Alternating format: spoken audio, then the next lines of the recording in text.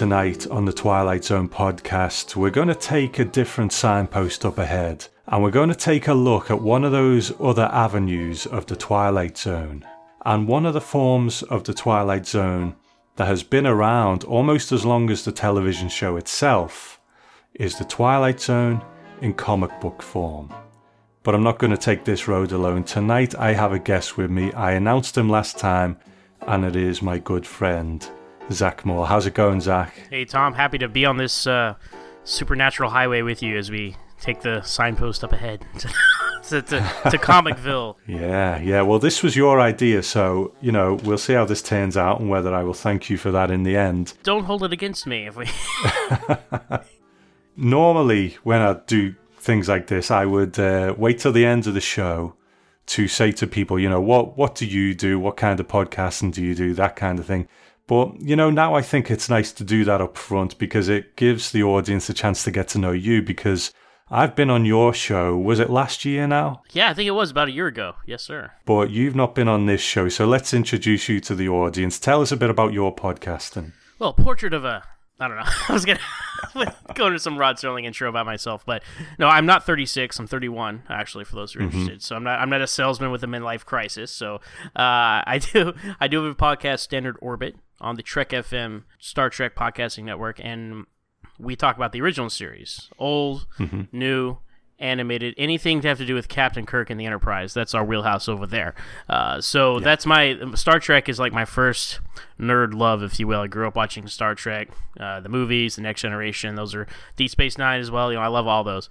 And there's a lot of crossover between the Twilight Zone and Star Trek, so that's why we got to talk on our show last year. I believe the episode was called, I'm terrible with episode numbers, but we try to think of catchy names for them, right? So this one was called Defined by a Sword in His Hand, and we were talking about George Takei in the Encounter episode of the Twilight Zone, and then it's all about a sword, a samurai sword. And on Star Trek, probably Sulu's most famous moment in episode is in the naked time where he's running out with a sword, so we kind of made that connection, and that's where that title comes from. So for those of you who want to hear Tom over on Standard Orbit, go look it up, and you can find us over there. So love Star Trek, talk about Star Trek all the time. I also love Smallville. I'm a big Superman fan. And I grew up at the same time as Smallville was on the air, and that's a show, for those not familiar, it's a show about young Superman, Clark Kent growing up in Smallville before he's Superman. And I'd always been a DC Comics fan, I love superheroes and things like that. And the main thing with me, though, I was the same age as Clark on the show. So, like, freshman year of high school, Clark was, I was freshman year in high school. So that, to me, that, like, sealed the deal. Like, oh, man, this is my life. This is great. I'm going to grow up with this show. So, anyway, those are my two podcasts. Those are my loves. You can find us on Trek FM on Twitter, and you can find us at Always Smallville with one S on Twitter as well. That's the best, quickest way to find us out there. And I just, I love podcasting. A lot of people, they connect with other fans and express their fandom in different ways, and I just love like the conversational aspect of it. And I must say, now that I'm on the Twilight Zone podcast, your podcast is one of the big inspirations for me to go into podcasting, because that was back in 2009, was it? You started? Maybe 2010, okay, something like that. Yeah. So I had recently graduated college, and I got an iPhone, and I'm like, oh, podcasts, let me get into this. And what are some shows that I like? I like the Twilight Zone. Is there a Twilight Zone podcast? There is. It's the Twilight Zone podcast. You can't get more official than that. And there have been many have come after you, but you stand head and shoulders above the rest still. So I'm really, really happy to be here on the Twilight Zone podcast talking to you, Tom. Well, thank you, man. I appreciate that. And, let's not compliment each other too much, but, I'm a kind of lapsed Trekkie, but I haven't watched the original series in years, but I still listen to Standard Orbit just because I love the kind of camaraderie of it, and it does remind me of things that I watched years ago and kind of thing. And I always think, I'm going to watch some Star Trek again, and I never get round to it, but I still enjoy the podcast purely because you guys put on a great show over there. So thank you, man. Appreciate that. Thank you. Okay, so what we're going to do tonight, we've talked about this a little bit. It's going to be maybe a little looser than your general Twilight Zone podcast because, like I said, it's about the Twilight Zone in comics, but we're not going to talk about the old Gold Key comics. Have you ever read any of those? I have not. I've seen the covers. I believe you posted some of them on the some of the social media, so those looked interesting. That Star Trek actually has some similar interesting looking Gold Key comics. So they had a really wild and vivid imagination back then in the 60s when they were doing tie-in comics, didn't they? Yeah. I don't mean to be rude about them. I don't personally like them that much. I think the covers are beautiful, but I have read a bunch of them, and they're just kind of really simplistic, which is fine. That's what it was at the time. But I think comics have moved on so much now that it is difficult to kind of read them. And then there was, I think, Now Comics did a run, which was a little bit crazy. I've read some of those, but again, there'd be things like giant bugs in them, things that aren't particularly Twilight Zone-esque. But then, a few years ago now, maybe 2013, 2014, it was Dynamite Comics who seemed to get the license to do Twilight Zone. They started out with the J. Michael Straczynski, I always struggle with his name, run of Twilight Zone comic books. So we won't go too deep into them because we're going to focus more on the Shadow and Substance run, and I'll explain what that is in a minute. But what did you think of the Straczynski run? I love J. Michael Straczynski. I'm very familiar with his work from Babylon 5. Which is one of the best sci-fi shows of all time. If people haven't watched it, it's on Amazon Prime now, so it's really a lot more accessible if people want to check out his work. And he had a singular vision on that show, and he had a singular vision in his, trilogy of comic books. They ended up being collected into 3 parts: the way out, the way in, and the way back.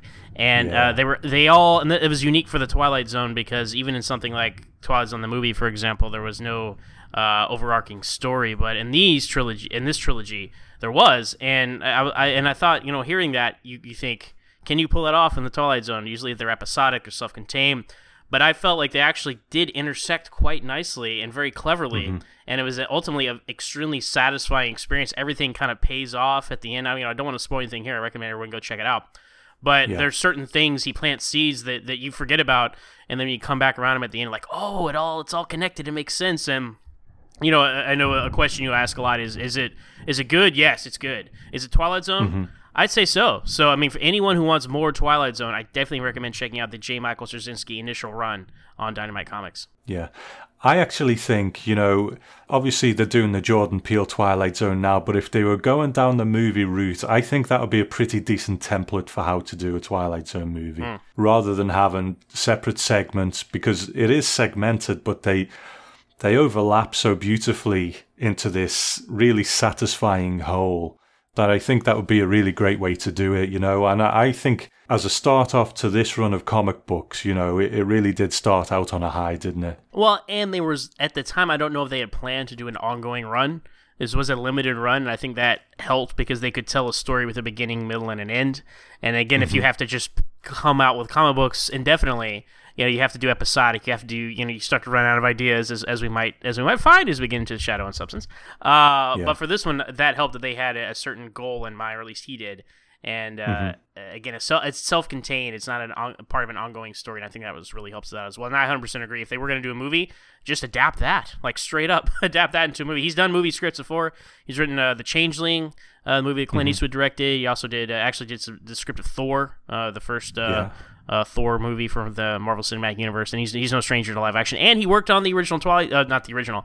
I was going to say the original reboot of the Twilight Zone from the 80s. So I would love. I mean, I don't know what his schedule's like, but man, if they can get him in on the Jordan Peele show, he'd be a great resource to contribute. Even adapt some of these stories, right? It'd be great. But even if they don't, they stand great as comics alone. They don't have to be adapted to have worth. I think they're great as they are. I mean, people's thoughts on that show are very mixed, but he actually did a book as well of the stories that he wrote in that reboot series, and he wrote them in prose in book form, and taken away from that very 80s look that the show had, the stories stand on their own really well as great Twilight Zone stories. I think he was able to tap into that Twilight Zone vibe really well. Whether it's successful in the 80s show because of a number of things, everyone has their own opinions on that, but I do think he's really got Twilight Zone credentials as a writer, So after Straczynski's run, we then had a book called Twilight Zone: The Shadow. It was a 4-issue miniseries, and I must admit, when I first heard about it, I was like, really? You're doing this? Okay. But I ended up reading it, and I did become convinced. So what were your thoughts on Twilight Zone: The Shadow? So I was familiar with the Shadow only through the Alec Baldwin movie from the 90s. I had no other like comic books or any kind of pre-established thoughts about what the Shadow should be. But I love it. He's from that pulpy 30s era, of the original Batman and that kind of thing. So that they kind of, those characters actually correlate. And if you actually look at, he has a butler in a car in a costume, and he's a socialite. He is kind of like a Bruce Wayne light. Well, actually, I don't know who came first, the Shadow or Batman, actually. So I don't know. I don't want to say who's copying who. But I love that time period. It is much like the 50s of the Twilight Zone is timeless. The 30s, the Art Deco is timeless in its own way. And so it's as you said, I'm very skeptical when they cross over intellectual properties, right? I think one of the most egregious ones I ever saw was Star Trek X-Men. I was like, what is this nonsense? I've never read it. It might be good and entertaining. I don't know. But I just saw a cover, and it's like Worf and Wolverine on together. I'm like, okay. I know you have the Patrick Stewart connection there, Professor X, but anyway, that's its own wrinkle. But anyway, it's when they try to when companies try to force together two intellectual properties to try to get both audiences, it's usually a shrewd corporate move, and not. It's birthed out of that, not out of creativity. Like somebody, I have a great idea for the Shadow in the Twilight Zone, but that is the case here. The author did have a great idea, and I think it pulled together pretty well, because the Shadow, he is from based off of what I'm familiar with. I'm by no means an expert on him, but he does delve into that mystical world. So there is that. The fringes of the natural and the supernatural that he exists on, that can cross over the Twilight Zone very well, and it kind of taught him a lesson he went through his own, as if he were the main character in a Twilight Zone episode, having to be the Shadow. That is what this run was, and it's not like the Shadow teaming up with the Twilight Zone or something. I don't even know what that would look like. But he went on this journey, and he went on it with him, and it paired a lot of respect to the history of the character, as I understand it as well. And I even as a fan of the Shadow, I really liked it, and that has kind of made me reconsider perhaps more crossovers with the Twilight Zone. Maybe that's an avenue they could take in the future, but I don't know. You got to be really careful with this, because like I said, if the wrong things they just don't matter. I don't want to see the Twilight Zone Green Lantern or something. I don't think that would work. But anyway, I really enjoyed this run, and I think it respected both intellectual properties. I would be open to it, but like you say, you'd need to be quite careful with it about what you did, because I collect the Planet of the Apes Boom comic books, the ones that they're doing over there, and they're great, and a lot of them I haven't read. They're sitting on my shelf, but I'm too Twilight Zone orientated at the moment. That's for another day. But they did their main kind of book, and I think maybe it wasn't selling enough or something, because they stopped doing that. And then I've got sitting on my shelf over there, you mentioned them, Green Lantern. We've got Planet of the Apes Green Lantern. We've got Planet of the Apes King Kong. Okay, I love King Kong. The original 1933 King Kong is my favorite film of all time, and I love King Kong. And so I haven't, much like you, I have them sitting in a pile. I haven't read them yet, but I haven't buying it. I'm like, this is fascinating. I'm like, they're both apes, so I can see why you made the connection, but I'm curious to see where they go with that. Yeah, I mean, that's the thing. They might be great, and I'm sure they are, because a lot of the Apes books have been great, but would we like to see that with the Twilight Zone? I don't know. Maybe not Twilight Zone King Kong, but I'm sure, Twilight Zone, some things might be fine. I mean, Batman would probably work quite well if the Shadow did, because, again, they're both characters who judge other people in certain ways, so that could work. I think there's a writer-artist, Matt Wagner, who did some Batman comics, and I forget the name of the duology, but one was like Batman and the Mad Monk and Batman and the Monster Men, and they were reinterpretations of early 30s comic books, like by Bob Kane and Bill Finger, and that's why they worked so well in that context. Yeah. And they dealt with supernatural kind of things, like the one with the Mad Monk he's a vampire, but you never really know if he was a vampire or not. And I think that kind of ambiguity could totally work. So if they did take the pre-Robin, purple gloves Batman, with a gun, let's get him in the Twilight Zone. That I would be interested in that. Yes.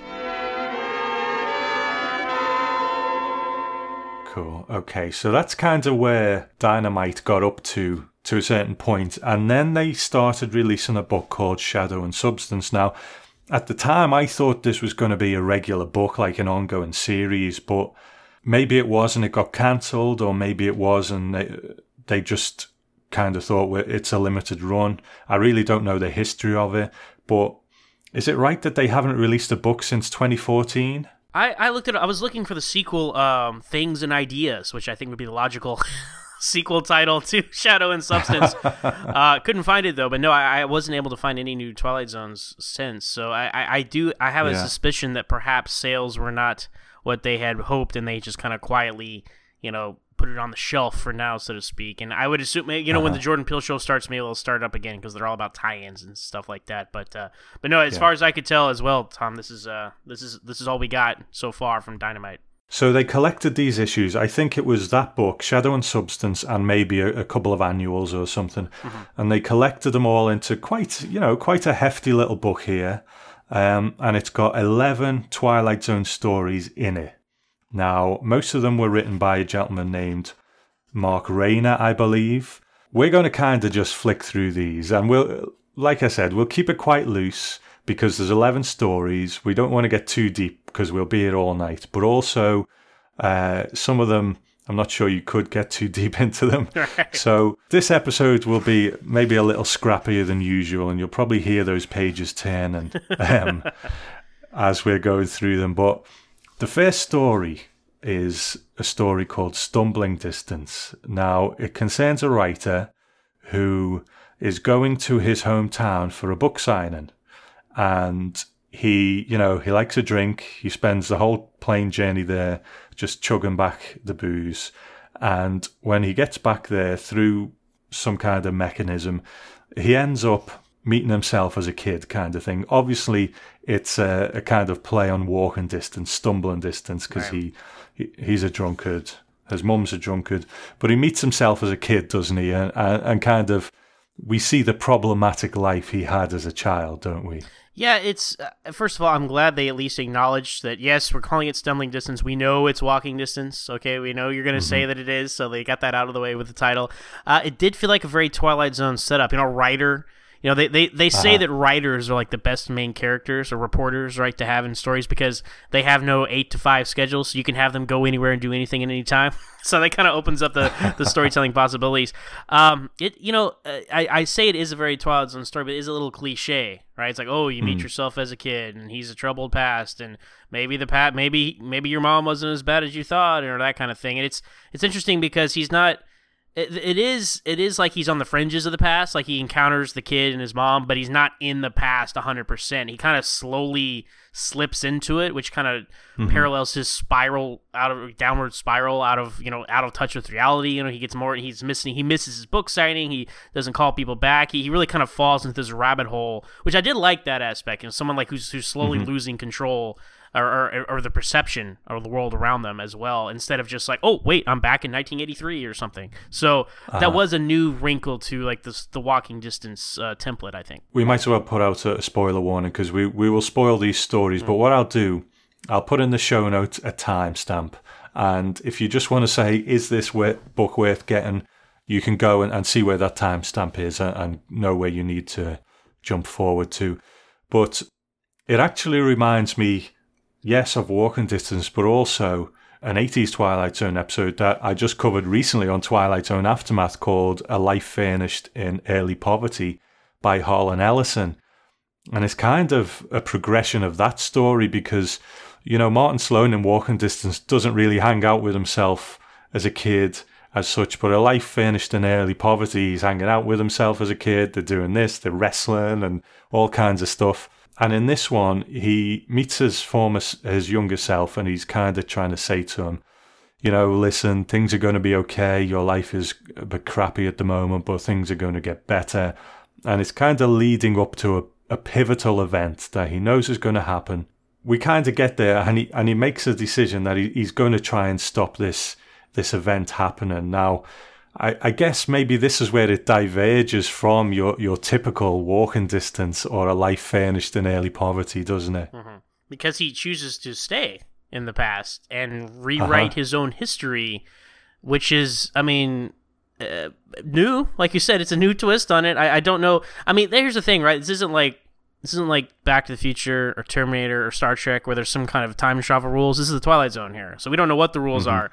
So you think, oh, well, if he stays in the past, how could he? Blah blah blah. You know, grandfather paradox and all that. But he's gonna rewrite history with himself, and they're just gonna take over the world together or whatever. You know, they kind of have a devil may care attitude as they drive off with that car. And there was, I guess was the car salesman, and now we're just talking about it, right?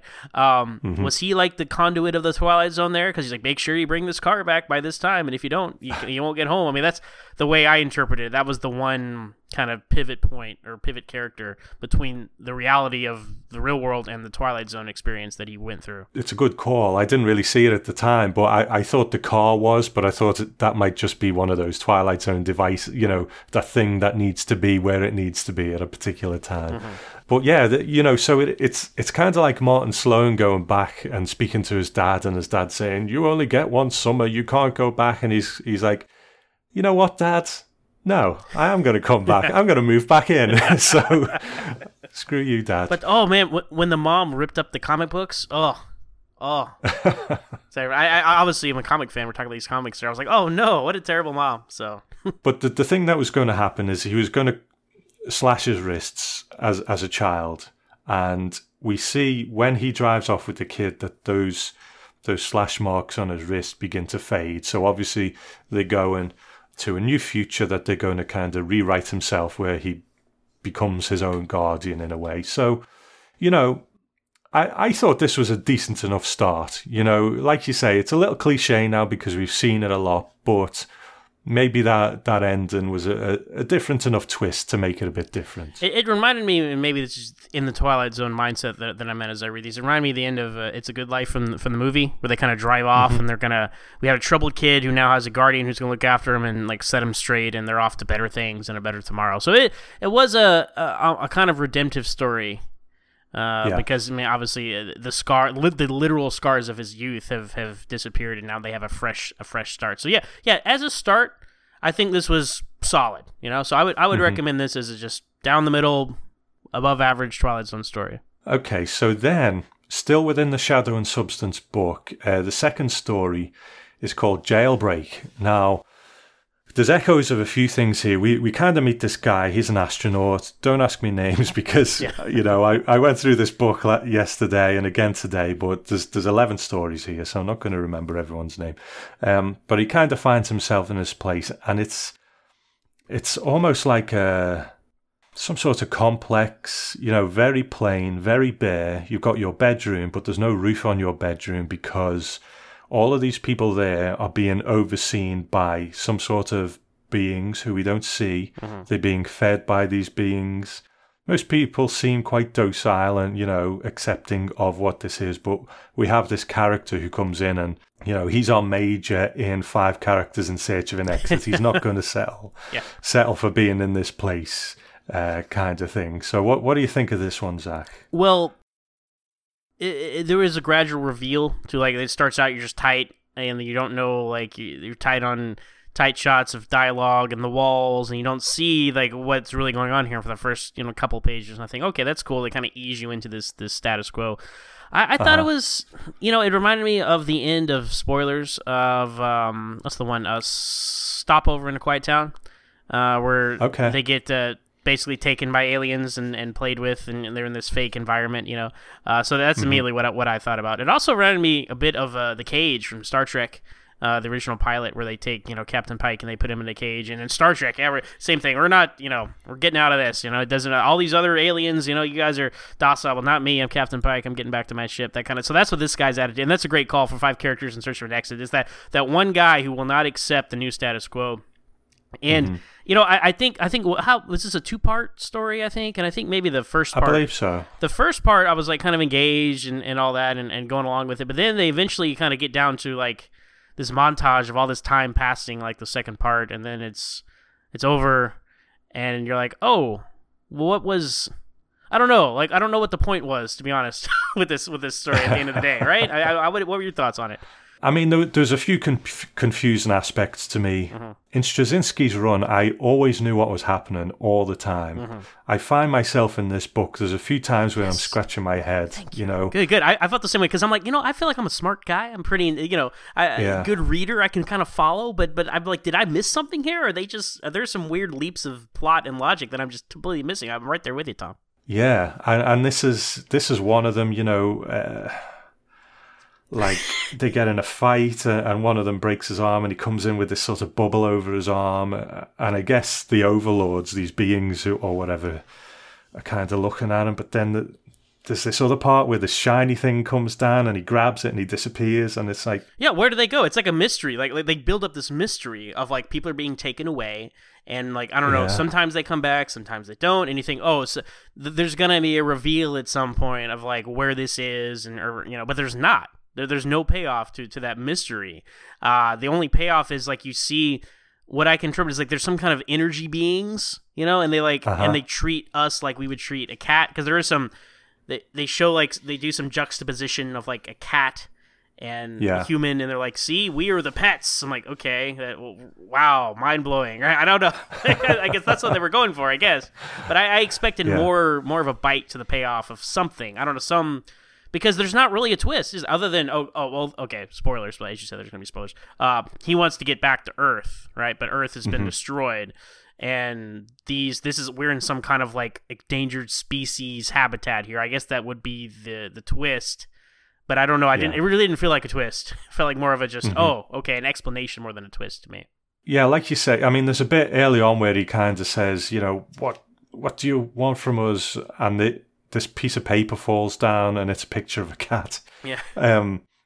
So basically, Earth, we're led to believe that Earth has been destroyed and these beings have actually rescued certain people. But I guess it's like us keeping, an ant farm or a hamster or something where we don't truly understand it. We try and understand it to a degree and we try and give it what it needs and stuff like that. So these beings are good, it seems. They're trying to keep them alive, but they are keeping them as pets. And the closing narration is, what's the difference between a prison and a sanctuary? Perhaps it's merely a matter of perspective or the quality of the cage. Yeah, and then you think of like people are like all over, right? Where he's in the human cage and all that, and like, okay, I guess these are Twilight Zone-esque themes. So I follow what you're trying to say, but I don't know. The narration doesn't really fit what's going on. I was perplexed. This is the first sign where I was like, okay, I don't think I'm gonna like these as much as I liked all the rest. So.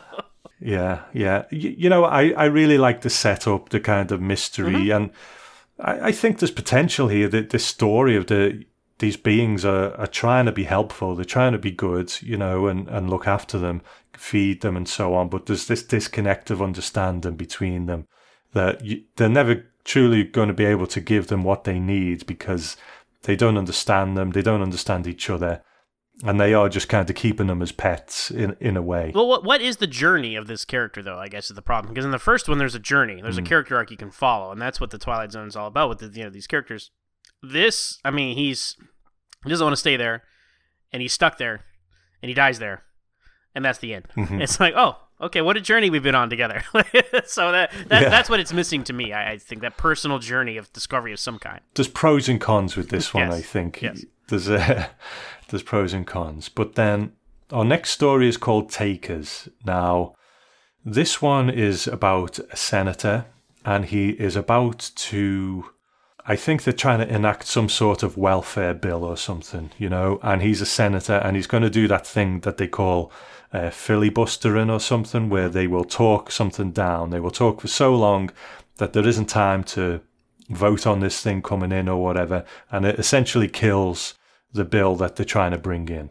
He is of the opinion that welfare is not something that should be part of our society. People should, make their own wealth and through hard work and so on. Certain characters argue with him about, we need a safety net, and he's like, our forefathers never had a safety net. Why do we need one? But he's a rich guy, so he doesn't really understand the struggle of the poorer people. So I guess you could say it's quite timely in that respect. But what happens then, Zach?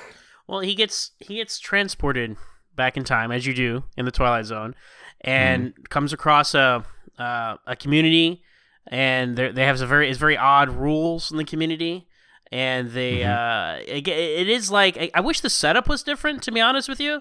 But anyway, we'll get to that in a second. So he meets a woman, and she has like a kid, and they win a contest, and it's about to go to, like, what do they call it? Like, I forget what the hotel, or there's some word for it that you've won this prize, and the banquet. Yeah, the bank. There it is, the banquet, right? Oh, that's how appropriate now that I know the twist, right? And so the woman seems to think like it's she can't, like, bring her son or something like that. I'm a little foggy because, like you, I just reread all these, right? But bottom line, it appears to be something that she doesn't want to do because she can't go alone or something like that, and leave her kid. So he's like, "Oh, well, I'll go for you," and it seems like an altruistic thing for him to do, and it sounds like a good thing too. He's like, "Oh, well, the banquet, this is great. I'm gonna go to this thing. You stay in this great place, But the twist is, the banquet. He is the banquet, because it's a town of cannibals and it's people. It's a cookbook. All right. So but then he sees the senator from before, and it's it's one of these weird, like, time space continuum things, or I'm not sure exactly. Is this guy immortal? Is this a pocket universe he's entered into to teach him a lesson now? I'm not sure exactly where he was, if this was even a real place, or if it was just some, like I said, pocket universe he's fallen into. But then he gets ripped apart and eaten because of welfare. So there you go. He learns his lesson.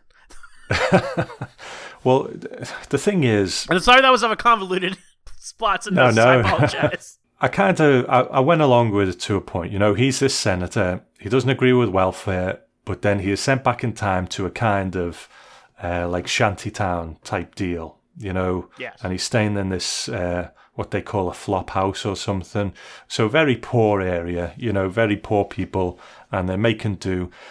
And I'm not 100% up on my American history, but it seems that it's the time when America is going to introduce their welfare kind of state. I don't know what the situation over there is with that, but some sort of safety blanket. If you're unemployed, then you can get a certain amount of money to help you back up on the ladder. That's what it seems to me anyway. So he gets in his head that he's been sent there to stop this happening, to stop this welfare state in America being formed. Right. So I guess in normal Twilight Zone kind of situations, I would imagine that he's going back there to learn a lesson, that actually poor people aren't all bad, and sometimes we all do need a helping hand to get back on the ladder and to get our lives in order, and sometimes we do need a little bit of a handout to just help us do that. But instead he gets eaten. So see, you wanted a twist, there's your twist. So yeah, it seems very disjointed in that respect for me. I guess by this point, going back in time and seeing the people who you have previously spoken badly of and disagreed with their place in life, and seeing things through their eyes, that's a pretty usual Twilight Zone trope, isn't it? We've seen it a few times. So that's fine. But then when they just eat him at the end, it's like, okay. But the thing is, not only do they eat him, but he meets, when he was in his own time at the beginning of the story, he meets the guy who sort of opposed him at that point. Right. And he's one of the people who eats him. So I feel like had they tried to do maybe 2 or 3 too many things with this one, have they taken maybe 1 or 2 pieces out, made it a little more streamlined? Like I said, like not the senator from before who was his adversary. Don't have him in the past. Maybe don't have him get eaten at the end. I was just thinking about, because we're all Monday morning quarterbacks here, right? We're thinking about it. Like maybe if he had been like, driving home from Washington D.C., pulls over into bad weather, he has to pull over into some small town that's impoverished, and they have something going on there. I know that would have changed the time travel thing, but I feel like that kind of story maybe could have helped better, because again, it's all these kind of these weird communities that you come across, right, in the Twilight Zone. That might have stuck better. And then I don't know what kind of ending. I definitely would have had him die, because I'd rather, again, the personal journey.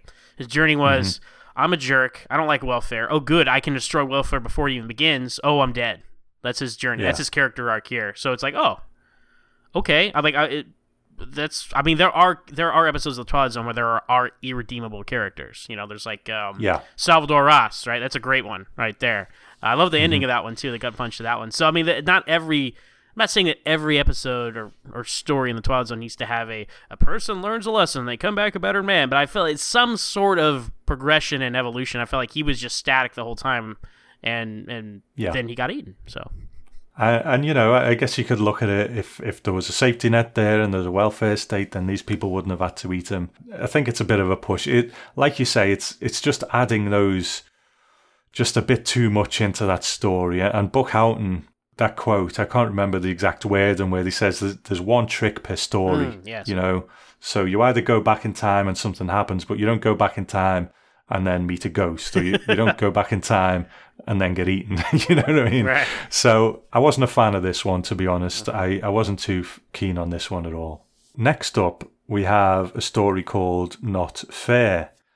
And this is about a guy who loves to spend his weekend at Renaissance fairs.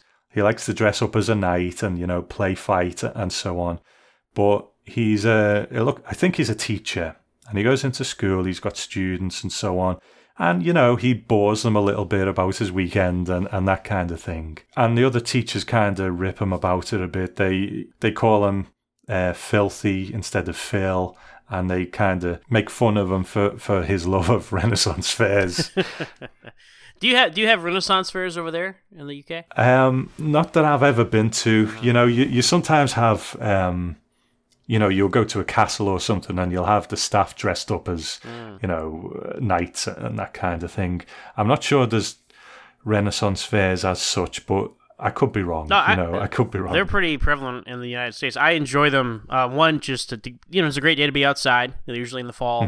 And the weather's beautiful. It's good people watching because you have people like this dressing up and all this stuff. And, you know, I just kind of enjoy it. You know, you go for the food. They have, like, turkey legs and that kind of thing. So it is a fun experience. I do like the setup of this story. Somebody who's, like, lives in this, like, fancies himself some amazing knight, right? But again, it's all make-believe. It's play. And he takes it, you can tell, like, he takes it a little too seriously. Even the other guys that, like, because he's, you know, doing a fake sword fight. And the other guy's like, hey, man, you know, they're a little more... you know, level-headed than him, and but this is his thing. Like, this is what he obviously dissatisfied with his life, and he gets, you know, fulfillment from this, and you know, his coworkers are jerks. It's like, look, the guy likes the Renaissance fair. He might take a little too far, right? But just give the guy, let him have his fun, right? But then we get this I did like. This is remind me of I'm just spurting out the episodes that come to mind as I read these, right? But Rance McGrew. Right, where he's like he's a country western star and he's a tough cowboy, but then like, oh wait, I'm in the past, you know, and I'm not a tough cowboy. Oh, I'm in trouble now, right? This is a great angle to take with this guy because now he's a knight and he is a terrible knight. Like he is, you know, he misunderstands what's going on. Like he tries to say that he's Sir so and so, and they're like, no, I know so and so, you're not him, and so he gets in some trouble there. So I'm 100% with the story. I'm like, this is good stuff. But then it takes another wrinkle at the end, and maybe you could explain to me, Tom, the left turn it takes at the very end where it's like the future now, and they're in like 80s action movie land, and it's so much better than like the whole point is like. Another point they're trying to make, I guess, is, you always look back in the world that's not yours and think it's better than the one you're in, and there's something to be said for that. But I felt like they should have just stuck with, you know, the Renaissance Fair thing and followed that through to conclusion. I felt like we're sitting here second guessing everything, you know. So I feel like a bad Monday morning quarterback here, right? So write your own story. Okay, I get it. But I'm just trying to find ways that I think would streamline it more and make it a more cohesive story, because I was kind of taken aback by the end left turn where it's like, you know, the futuristic people looking at the 80s. So I don't. What did you think about that? Well, I'll tell you what I struggled with this one, because like we say, this guy he loves a Renaissance fair, you know, and from the sounds of it, they sound great. But you've got to be careful, Zach. You can't like Renaissance fairs because you two might end up actually in the Renaissance. I don't know, but yeah. So he goes back in time, and he's in this cruddy village. You know, 30-year-old women look like 70-year-old women. 15-year-old girls are sort of sexual age in bars, that kind of thing. Smell, so he's overpowered by the smell. I thought that was a nice touch, something people don't think about the past, right? People can't take a shower every day. So there's all this stuff, and he goes back there. But yeah, then there's this left turn at the end where you're right. How he ends up there, the device just doesn't seem to be there. He ends up in the future, but it's kind of like you say, an 80s action movie, and he's like, no, it wasn't like this. It wasn't like this. But everyone else seems to think it's great. But the thing is, my struggle with this one is, so the guy likes Renaissance fairs, so let him, like you said, let him have his Renaissance fairs.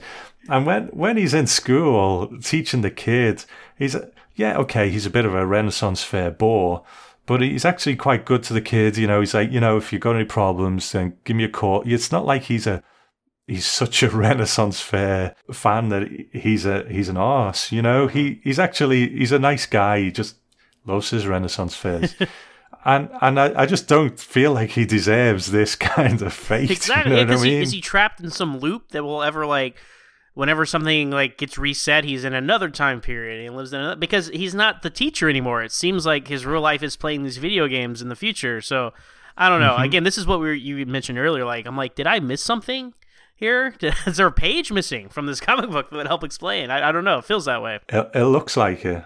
So, yeah, I mean, you can read it, and it's sort of amusing in its own way. Mm-hmm. If someone's going to get some Twilight Zone intervention, then I kind of feel like there needs to be more of a reason than just liking Renaissance fairs. And I guess it's trying to say, at the end, it's like, be careful what you wish for and how hard you wish for it. Mm.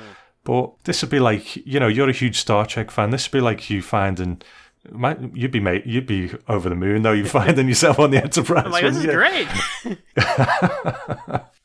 So I don't know. It's okay, but like I say, I just don't feel like it fits. The punishment doesn't fit the crime. Mm-hmm. If the crime is like in Renaissance fairs, so there you go.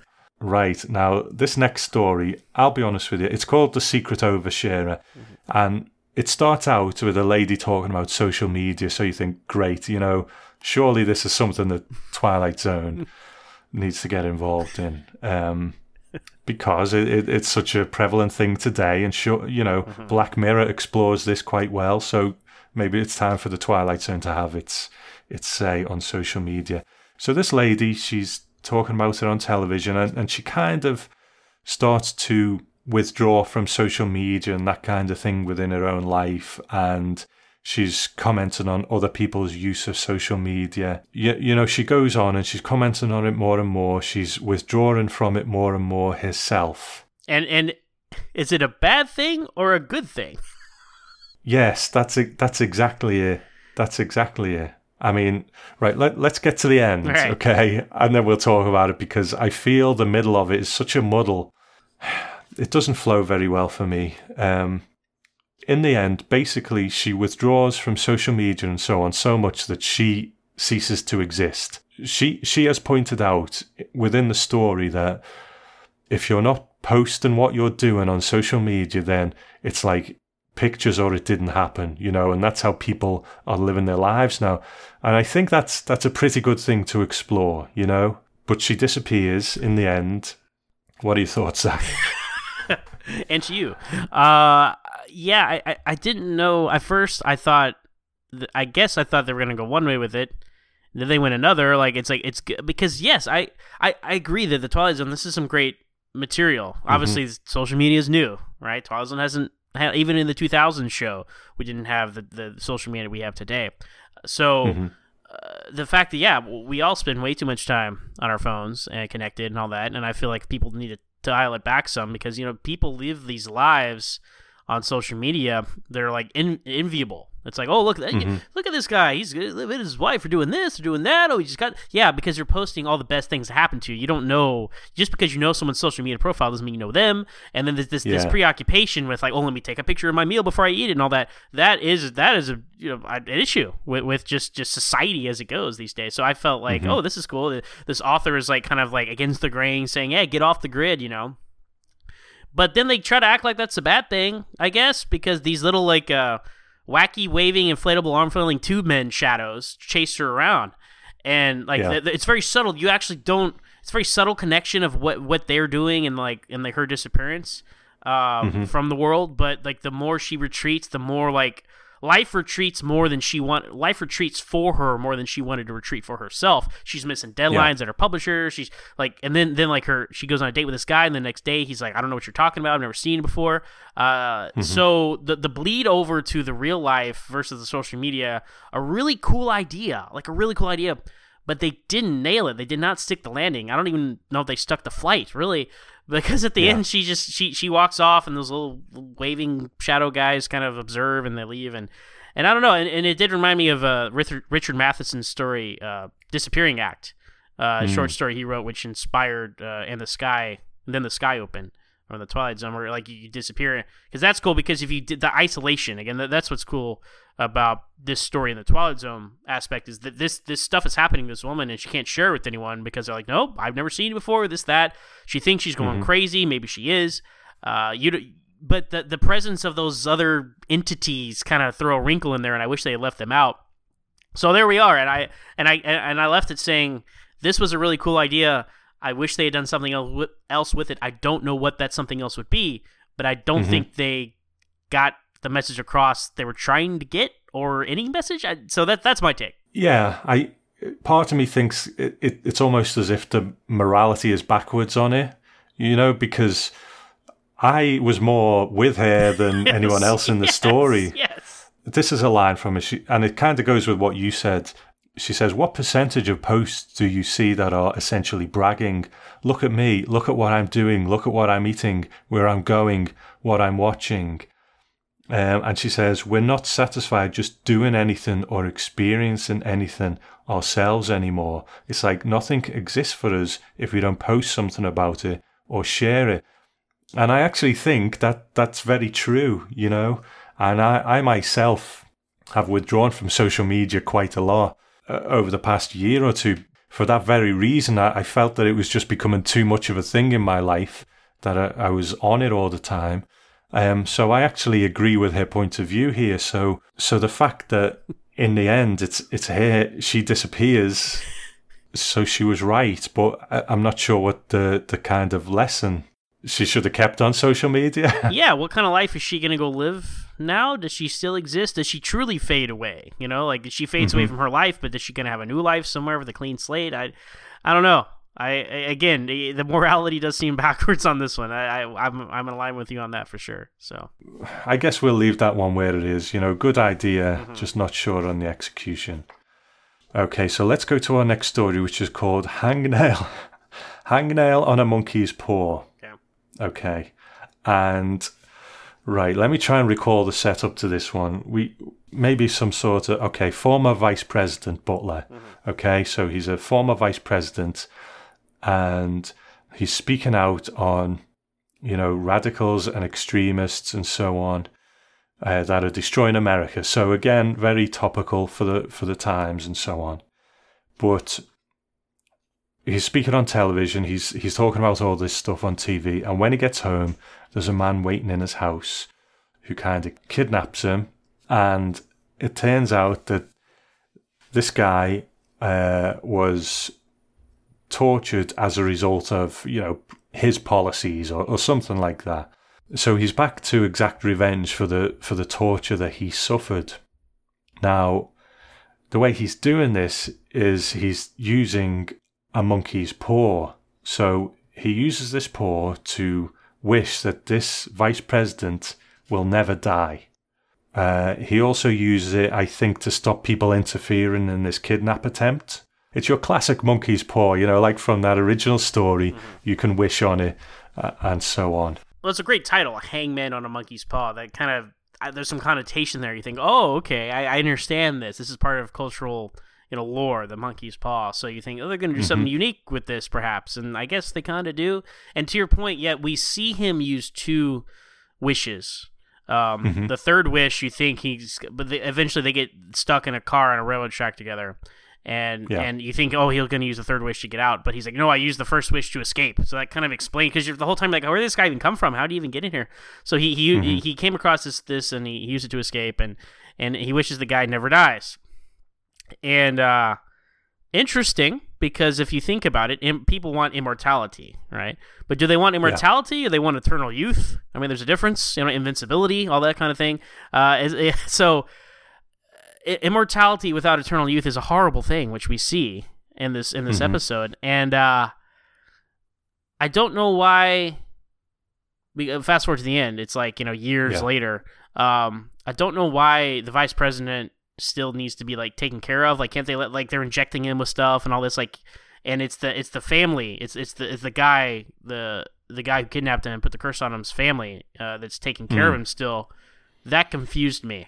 What I think it is, basically this vice president, the guy who kidnaps him is driving him away to whatever his fate is going to be, whatever he's got in store for him. I don't know what that is, because we don't find out, because the car gets hit by a train and the vice president gets mangled up in this car wreck.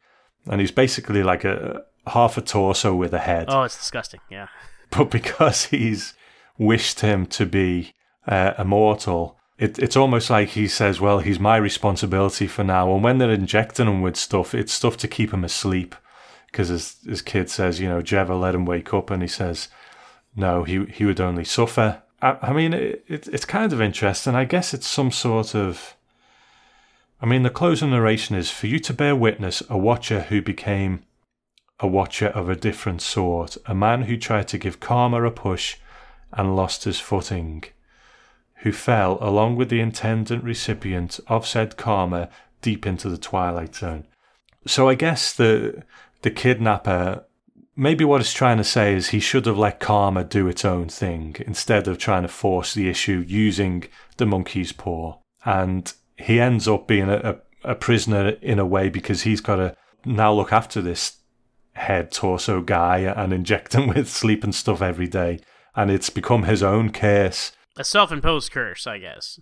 Yeah, so, he's tried to give karma a push and it's hit back, I guess. I don't know. What do you think of this one, man? Well, it tries to be like a poetic justice thing, like, oh, you thought you were going to get revenge, well, the universe is going to get revenge on you, right? It's like, but again, he's choosing, from my interpretation, like he's choosing to continue to ease this person's immortality, because he's never going to die, and he's telling his kid, like, you're going to have to take over one day, pay attention, these injections, you got to keep him asleep, But I guess I wished for one more kind of like reason why he would be locked into that. There's not really a Twilight Zone cosmic justice going on there. It's just, oh, I guess he felt guilty and he's decided to take care of this guy.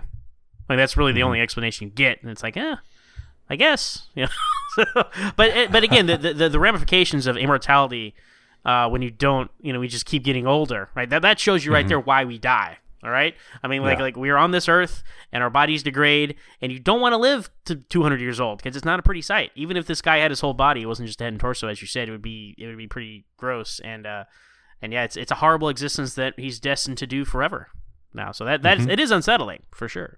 I'll put this one maybe sort of middling. It wasn't bad as such. It's just there's a few things that are a little problematic with it, but it's okay. It's okay. But our next story is called Cold Calculation.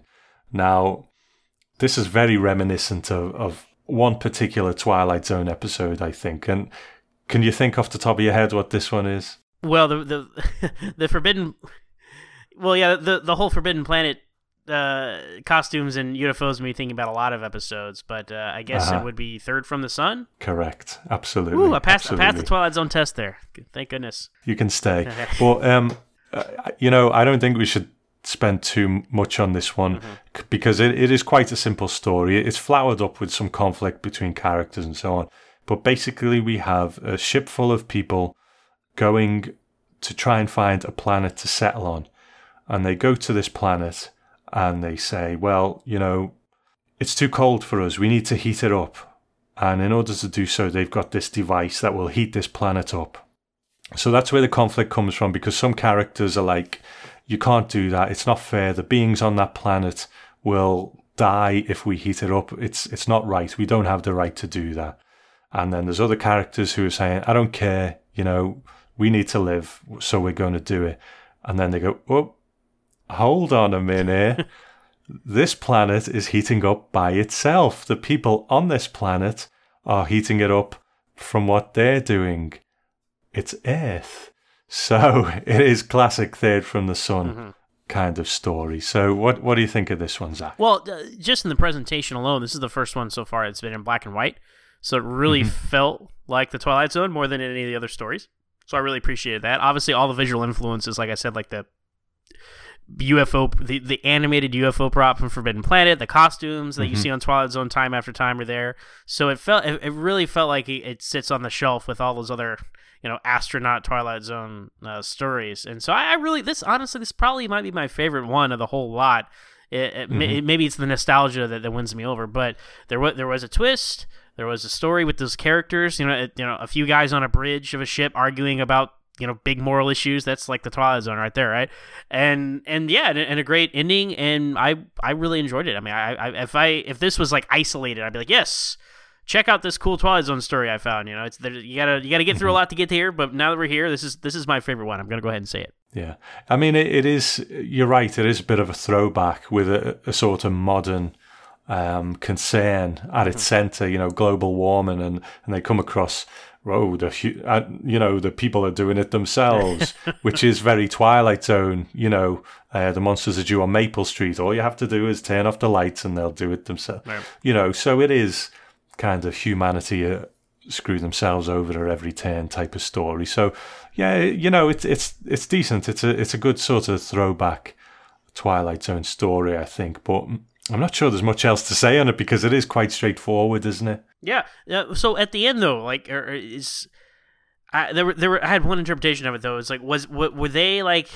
Is it one of these things where like the planet is at a different time, like speed than the aliens, and like they saw like early life, and then they see humans now, and then humans will burn themselves out, and they'll just go land on the planet, or is it really like, oh, humans are causing global warming right now, and we have, I mean, what I'm trying to say about the time discrepancy, because originally they say, oh, it's just some, early lower life forms. I didn't know if like they got a better look at it, and that was the twist, or if it was truly, in real time. That was the only kind of point of question I had about it. Did that strike you at all? There's definitely some disparity with how they see time, I think. And whether that's just because they live a lot longer than humans, so they're like, yeah, we'll wait 100 years, they'll be warm enough by then, or whether 100 years to them takes, 10 seconds. I'm not quite sure which one it is, but there's definitely some sort of time disparity there, yeah. And that was a clever wrinkle to kind of allow for the twist more than otherwise. So yeah,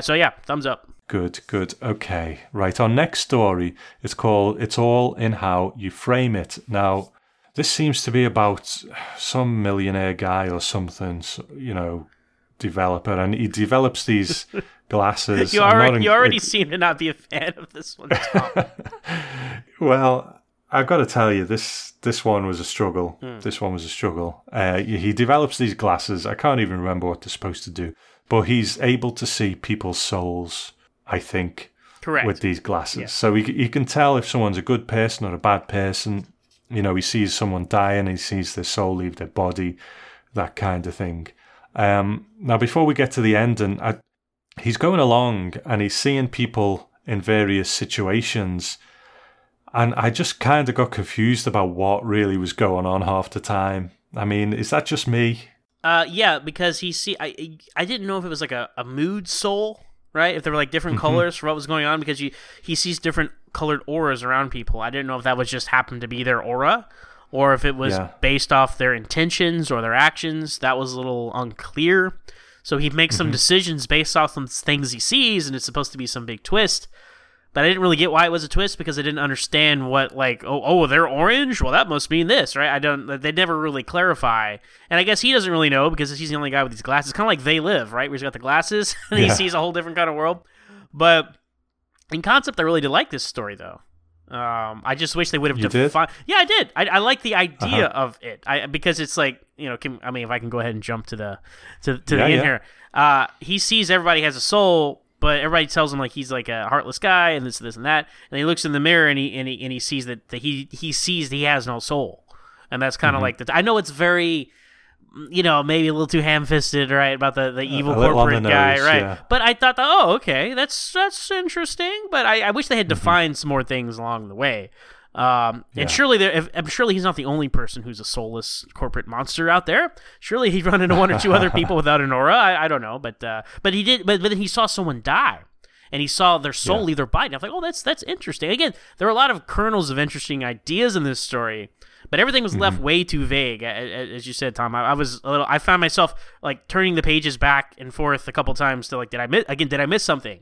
Because I felt like this was not defined. I feel like if there was like one little dialogue somewhere I might have skimmed over that would have explained why he took certain actions, but they weren't there because I checked. I checked again, and that's what hurts it. I think a lack of defining exactly what is going on.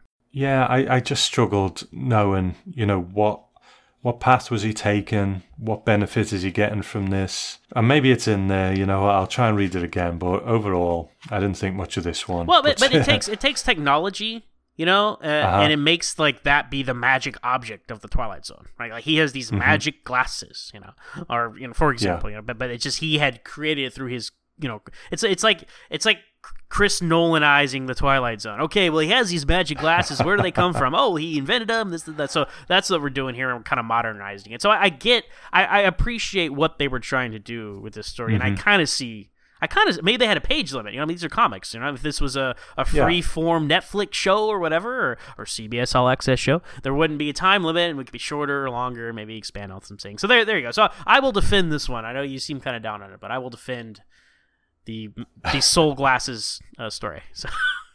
Okay. Well, I'll let you have that one. But I don't know about this next one though. Oh, this next one is terrible. I'm gonna. Oh, it's called Laughing Matter, and it's about like this bank manager guy, and his son works in the bank. His son is attracted to a female employee in the bank. He draws a picture of her one day, and his father finds it, and he kind of humiliates his son, doesn't he? And, he shows everyone this picture, and he shows the woman this picture, and he's like, he's attracted to you, etc., trying to embarrass his son. But she actually thinks it's quite sweet. But then he sort of fakes like a check going missing or something so he can fire this woman. And then he goes, well, actually, I found the check. I didn't need to fire her at all, but she's going to stay fired. And she's going to know that you didn't stand up for her, and she's going to hate you forever for that. It's like, man, like, do you really... I understand father and son drama, but this is extreme. Yeah. This is extreme and unnecessary. So yeah, and unrealistic to the, nth degree. Right. Now, unfortunately, his son then commits suicide in the office. He hangs himself. And everyone walks in, and when they see him, they all start to laugh. Or it's actually when they see a picture that he's drawn of his father, I think. Yeah. Is that what it is? Yeah, because everyone starts laughing because he wants people to laugh at his dad the way they laughed at him. I assume that was like his last bit of revenge, but he has some kind of magic in his artwork or something like that. Because then when his dad walks in, whenever anyone sees his dad's face, then they start to laugh at his dad's face. Dad's then like, are you crazy? Have you all lost your minds? And he's running around. And we don't see Dad's face throughout the rest of the story because he's always got his arm in the front of his face or something. And he's running around, smashing things up. Oh no, what's happened? And then he runs into the bathroom and he looks in the mirror and his face is now like the drawing that his son did of him. That people were originally laughing at. Then he laughs at it and has a heart attack, I interpreted, and he dies. Yeah. And I, the beholder, this is not, that's for sure. That's so true. And the closing narration is, oh, would some power the gift give us to see ourselves as others see us, said the poet, for one entirely humorless, entirely ridiculous man, a very special parting gift postmarked The Twilight Zone. I just thought this story was really, really awful. I agree. I don't know what to say on it, to be honest. It's just... a party gift from a young man who committed suicide because he was pushed to it by his father from The Twilight Zone. Like, whoa, wow, thanks, guys. That's dark and pointless and silly all at the same time. So poorly executed. Yeah, we're being tough on this. I mean, we love the Twilight Zone. Okay, if you heard us, we sang the praises of the Straczynski run and the Shadow crossover. Okay, and we've liked some of the stories here. I know it's kind of tough. It's a tough run here, guys, but we're just telling it how we see it. So there it is. If somebody can find some meaning and appreciation for this story, let us know. I'd be curious to hear it. So. Absolutely, man.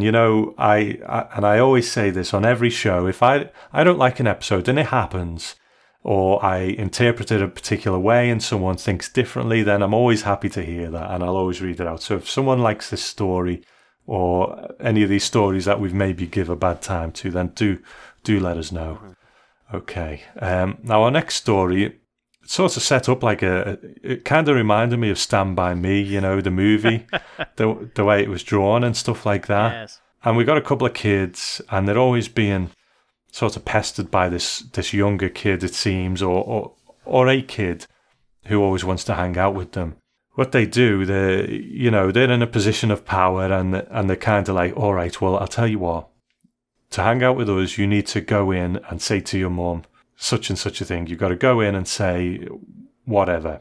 So he goes into his house and he says what they tell him to say to his mother. But then when he goes in, you just hear the sound of his mother giving him a beating.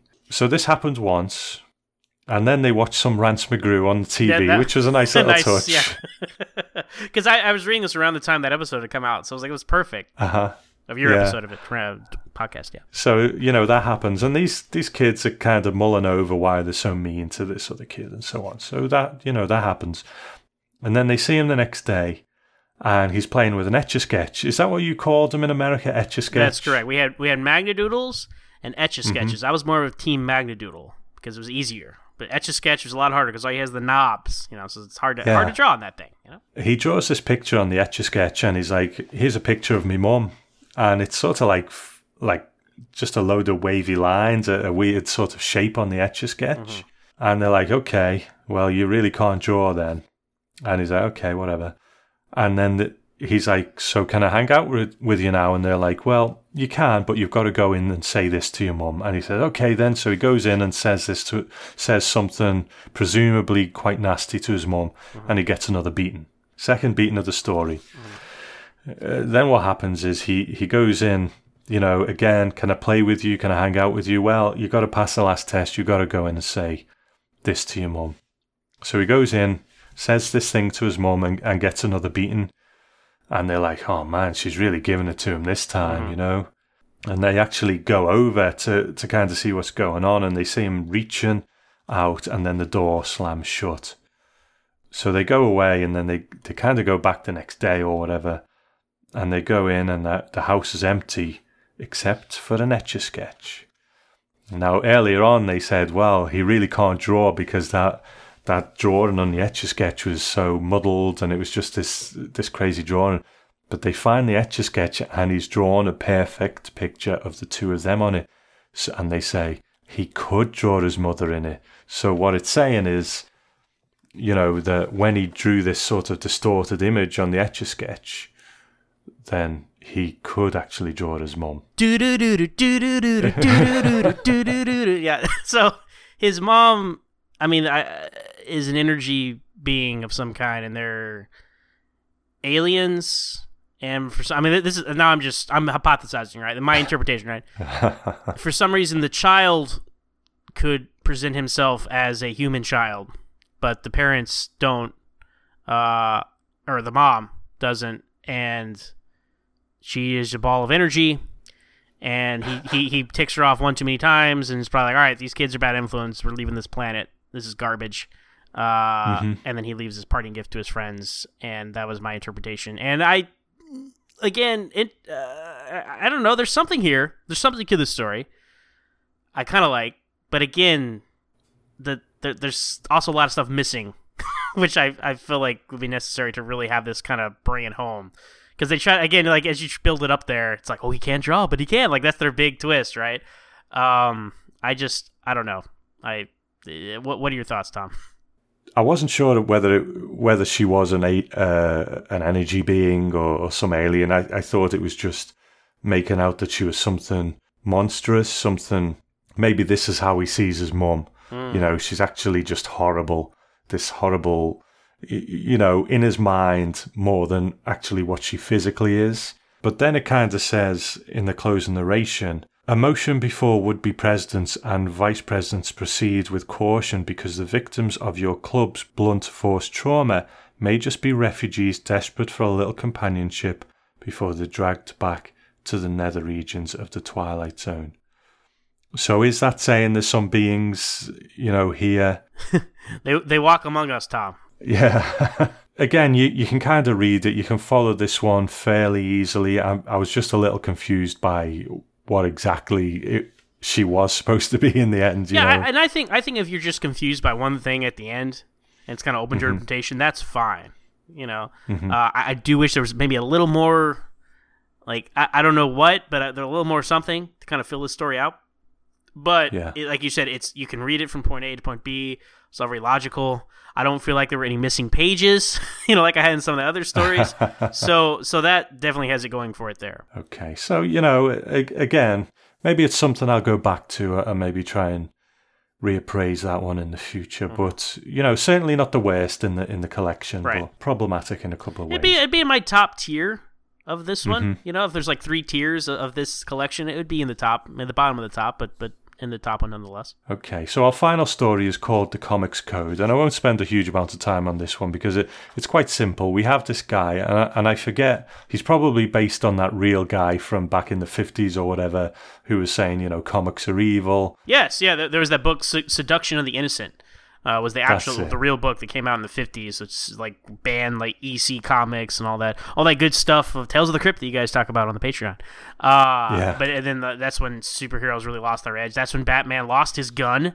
You know, Robin and all that's the family friendly stuff from the 50s and 60s. So I appreciate the historical inspirations for this. Absolutely, he actually wins. You know, and. There's a big sort of turnaround, comics are becoming demonized and so on, but then a guy turns up and he says, you know what, we want to make comics, but we want to make them wholesome. They put this sort of, it's like the Comics Code Authority stamp on them, but they called it Fredrickson friendly. So if it's got this on it, then it's a decent comic. And, you know, there's comics called Gentle Adventures, Purity Comics, Bland Man, Pastoral Fun, and all of these books seem to sell quite well. And he says, you know, these have been so successful, we want to expand the brand, you know, we want to bring out other products. And he's like, yeah, that sounds great, you know, we're even going to open up a summer camp. So they take him there, and we discover that actually this guy who's came to them with this business idea is actually an alien, and these comics that they've been putting out with his stamp on are a way to speak to the other aliens to say, you know, this is what our plans are, this is what we're going to do. And he pulls his face off and he says, comics are dangerous, and then they kill the guy. You want to see something really scary? Yeah, you know, and I think it's short enough to be kind of just a little funny little stinger one, I think. You know, it's not going to change anyone's life, but it was a bit of fun, I suppose. Yeah, I did like, again, the whole historical precedent for it was interesting, taking a twist on actual real-life events. There were Congress people who wanted to, you know, end comic books and all that. And I enjoyed the self-awareness of it all. It was like Bland Man and just the most rudimentary, silly stuff in the world. But that's the, you know, the equivalent of what they were pushing out back then. In response to the criticism of comics, and yeah, you know, a big alien reveal at the end of like, hey, we're gonna take over the world now, kind of thing. That's it's short. It doesn't seem pretentious at all, and it's a fun little story and a nice button to end on. I agree with you. So I guess, you know, as a whole, because this is where Twilight Zone comics seem to have ended, you know, this is the point where I will bring in the people who want to skip to the end and see whether it's worth buying. So if you had to sum this collection up, make an assessment, what are your overall thoughts on it, and is it worth investing in, do you think? I think it's well-intentioned. I think they definitely they took a lot of the right cues from the Twilight Zone, like story beats and setups and whatnot. They might not have been able to stick the landing on maybe about half of them. But hey, look at the Twilight Zone itself. It had its dud episodes as well. So I feel like the spirit of the Twilight Zone is here. You have to look a little deeper for it than you could in the previous stories, and I think that's what's hurting him, because the Straczynski run and the Shadow run were so good that our expectations were kind of set pretty high. Had this come out in a vacuum, you'd be like, oh, okay, that's recognizable as the Twilight Zone. That's fine. But it's got a hard bar to live up to based off those previous ones, and I think that and just the lack of focus is the main thing with this one.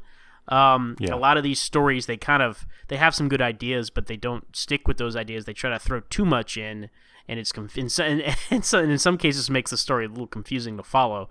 But look, if you're a Twilight Zone fan and you want some more Twilight Zone stories, and I would recommend, as critical as if you have been listening the whole time, as critical as we have been to this, I would still recommend checking it out. If you're a diehard Twilight Zone fan, it's definitely worth a space on your shelf.